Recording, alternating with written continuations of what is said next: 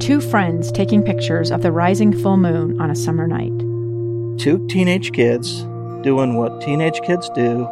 When a stranger with a gun and a death wish changed everything. It was violent, it was senseless, and I will never understand it, I will never accept it. I'm Amy Donaldson, and unfortunately, we're all too familiar with stories about how violence shatters lives. But what we rarely see is how they are rebuilt. In a new podcast, The Letter, we relive tragedy, but only so we can hear the rest of the story. The struggle to reclaim lives, the realities of grief, and the possibilities of forgiveness. I believe in miracles. Sometimes I thought, there are no miracles. Yeah, there are, and this is a big one. Follow The Letter at theletterpodcast.com or wherever you get your podcasts. Good morning. KSL News Time is 5 o'clock. This is Utah's Morning News. I'm Tim Hughes. And I'm Amanda Dixon. KSL's top story this hour. Utah's snowpack nearing all-time highs with more snow on the way. KSL News Radio's Adam Small is live with details. Adam? Amanda, Governor Spencer Cox rightfully tweeted about this year's snowpack saying, quote, "This is one to remember." That's because we're now nearing one of the top 10 snowpack totals in state history. According to natural resources conservation data obtained by KSL.com, we're sitting at a snow water equivalent of 20.8 inches. That's already the best winter we've had in 6 years and only a half inch out of the top 10 winters in state history. To take it a step further, we're only 5 inches behind the all-time record of 26 inches set back in 1983. And it doesn't look like it's going to let up. According to the forecast right now, we're seeing a little bit of a dry spell right now, but we could be seeing more snow tomorrow, and then come Friday, Saturday, Sunday, potentially rain and snow. So we could continue to push towards that record. Reporting live, Adam Small, KSL News Radio. Park City Mountain Resort's going to stay open through April 23rd because of all of that white stuff, 2 weeks longer than the original season schedule. The resort says this will be the longest season in 30 years. We're 2 weeks away from spring, and emergency managers are thinking about what happens when all that snow melts.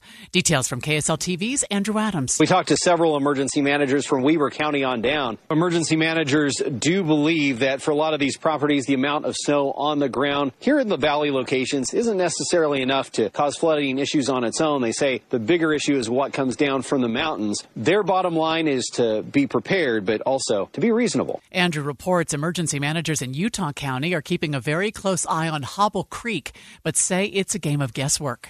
UDOT trying out a new heating tape to keep the snow off of traffic lights.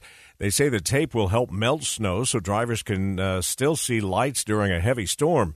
UDOT says more energy-efficient LED lights are brighter and don't heat as much as the incandescent bulbs we used in the 2000s. They say up until now, they had to send technicians out to clear the snow by hand. They're still digging out of the snow in the San Bernardino Mountains. 10 days ago, California was hit by the strongest winter storms in the area in decades. Some people are still hunkered down and are starting to run out of supplies. Crestline resident Jacob Yanez says he's going okay on food, but he hasn't been able to get to his teaching job at the bottom of the mountain for more than a week. When are we going to be out? Because a lot of people are self-sufficient here.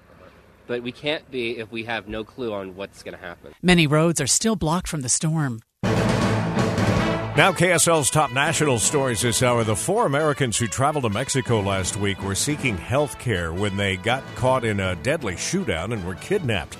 A $50,000 reward being offered in the search for 4 Americans violently kidnapped in Mexico. The State Department is working with Mexico's government to find the Americans identified as Latavia Tay McGee, Shaid Woodard, Zindell Brown, and Eric Williams. Brown's family says they spoke to him the day before he was kidnapped. I felt a little uneasy because I told him I had a dream.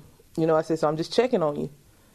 That's what I told him Thursday. And then, like I said, Friday morning, I texted and I didn't get anything. McGee's mother says her daughter traveled from South Carolina to Mexico to get a Brazilian butt lift. It's ABC's Andrew Dimbert. A video of the kidnapping appears to show a group of heavily armed men taking the victims at gunpoint late last week. The sister of North Korea's leader is warning that her country is ready to take, quote, quick, overwhelming action against the U.S. and South Korea. Kim Yo-jong made the warning today after the U.S. flew a nuclear-capable B-52 bomber to the Korean peninsula for a drill with South Korean warplanes. Kim Yo-jong didn't elaborate on any planned response, but North Korea has test-launched missiles when allies hold military drills because it sees them as an invasion rehearsal. Time for First Look Traffic here to get the morning started. Andy Farnsworth, how about that? We have dry roads. I know, so nice, and yet somehow we still have a crash, even though we have dry roads. It's westbound 215, so heading from I-15 out to Redwood Road in Taylorsville. You got something over to the left shoulder. Was 2 cars, now it looks like a highway patrolman left.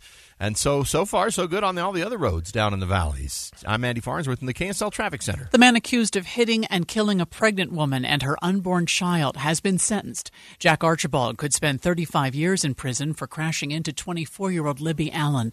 Police say his blood alcohol level was near 3 times over the legal limit. It's been a turbulent few weeks for air travel. ABC's Lindsay Watts has more. Officials say an Air Canada plane was cleared for takeoff just as an American Airlines plane was cleared to land on the same runway. The planes were about 3,100 feet apart when the American crew discontinued their landing. It appears similar to an incident at New York's JFK Airport in January when the NTSB says an American Airlines plane crossed an active runway without approval, coming within 1,000 feet of a plane taking off on the same runway. Some experts say these close calls are evidence the airline industry is struggling to keep up with post-pandemic traffic. Yesterday, 2 United planes clipped wings while one plane was pushing back from the gate. And we're just learning about another incident from last month in Sarasota, Florida. Colin Sexton will be sitting out the rest of the Jazz's 6-game road trip because of a hamstring injury. KSL Sports reports the Jazz guard will probably miss another week of games before he is reevaluated. And high school sports injuries are decreasing nationally, but increasing in severity. Researchers reviewed a national database of high school sports injuries for boys and girls. Total injuries are down, but rates of head and neck injury and injuries causing students to be out more than a week are higher. 44% happened in boys football. About half of those were concussions, an increase, but repeated head injuries decreased. The American Heart Association report credits prevention efforts. Girls soccer had the second highest rate of injury, mostly head, neck, and leg injuries. Chuck Sievertson, ABC News. 2 years ago, Americans watched in horror as a crisis unfolded at the Kabul airport. There's desperation and anguish. More than 80,000 Afghans have since arrived in America, but this story is still unfolding.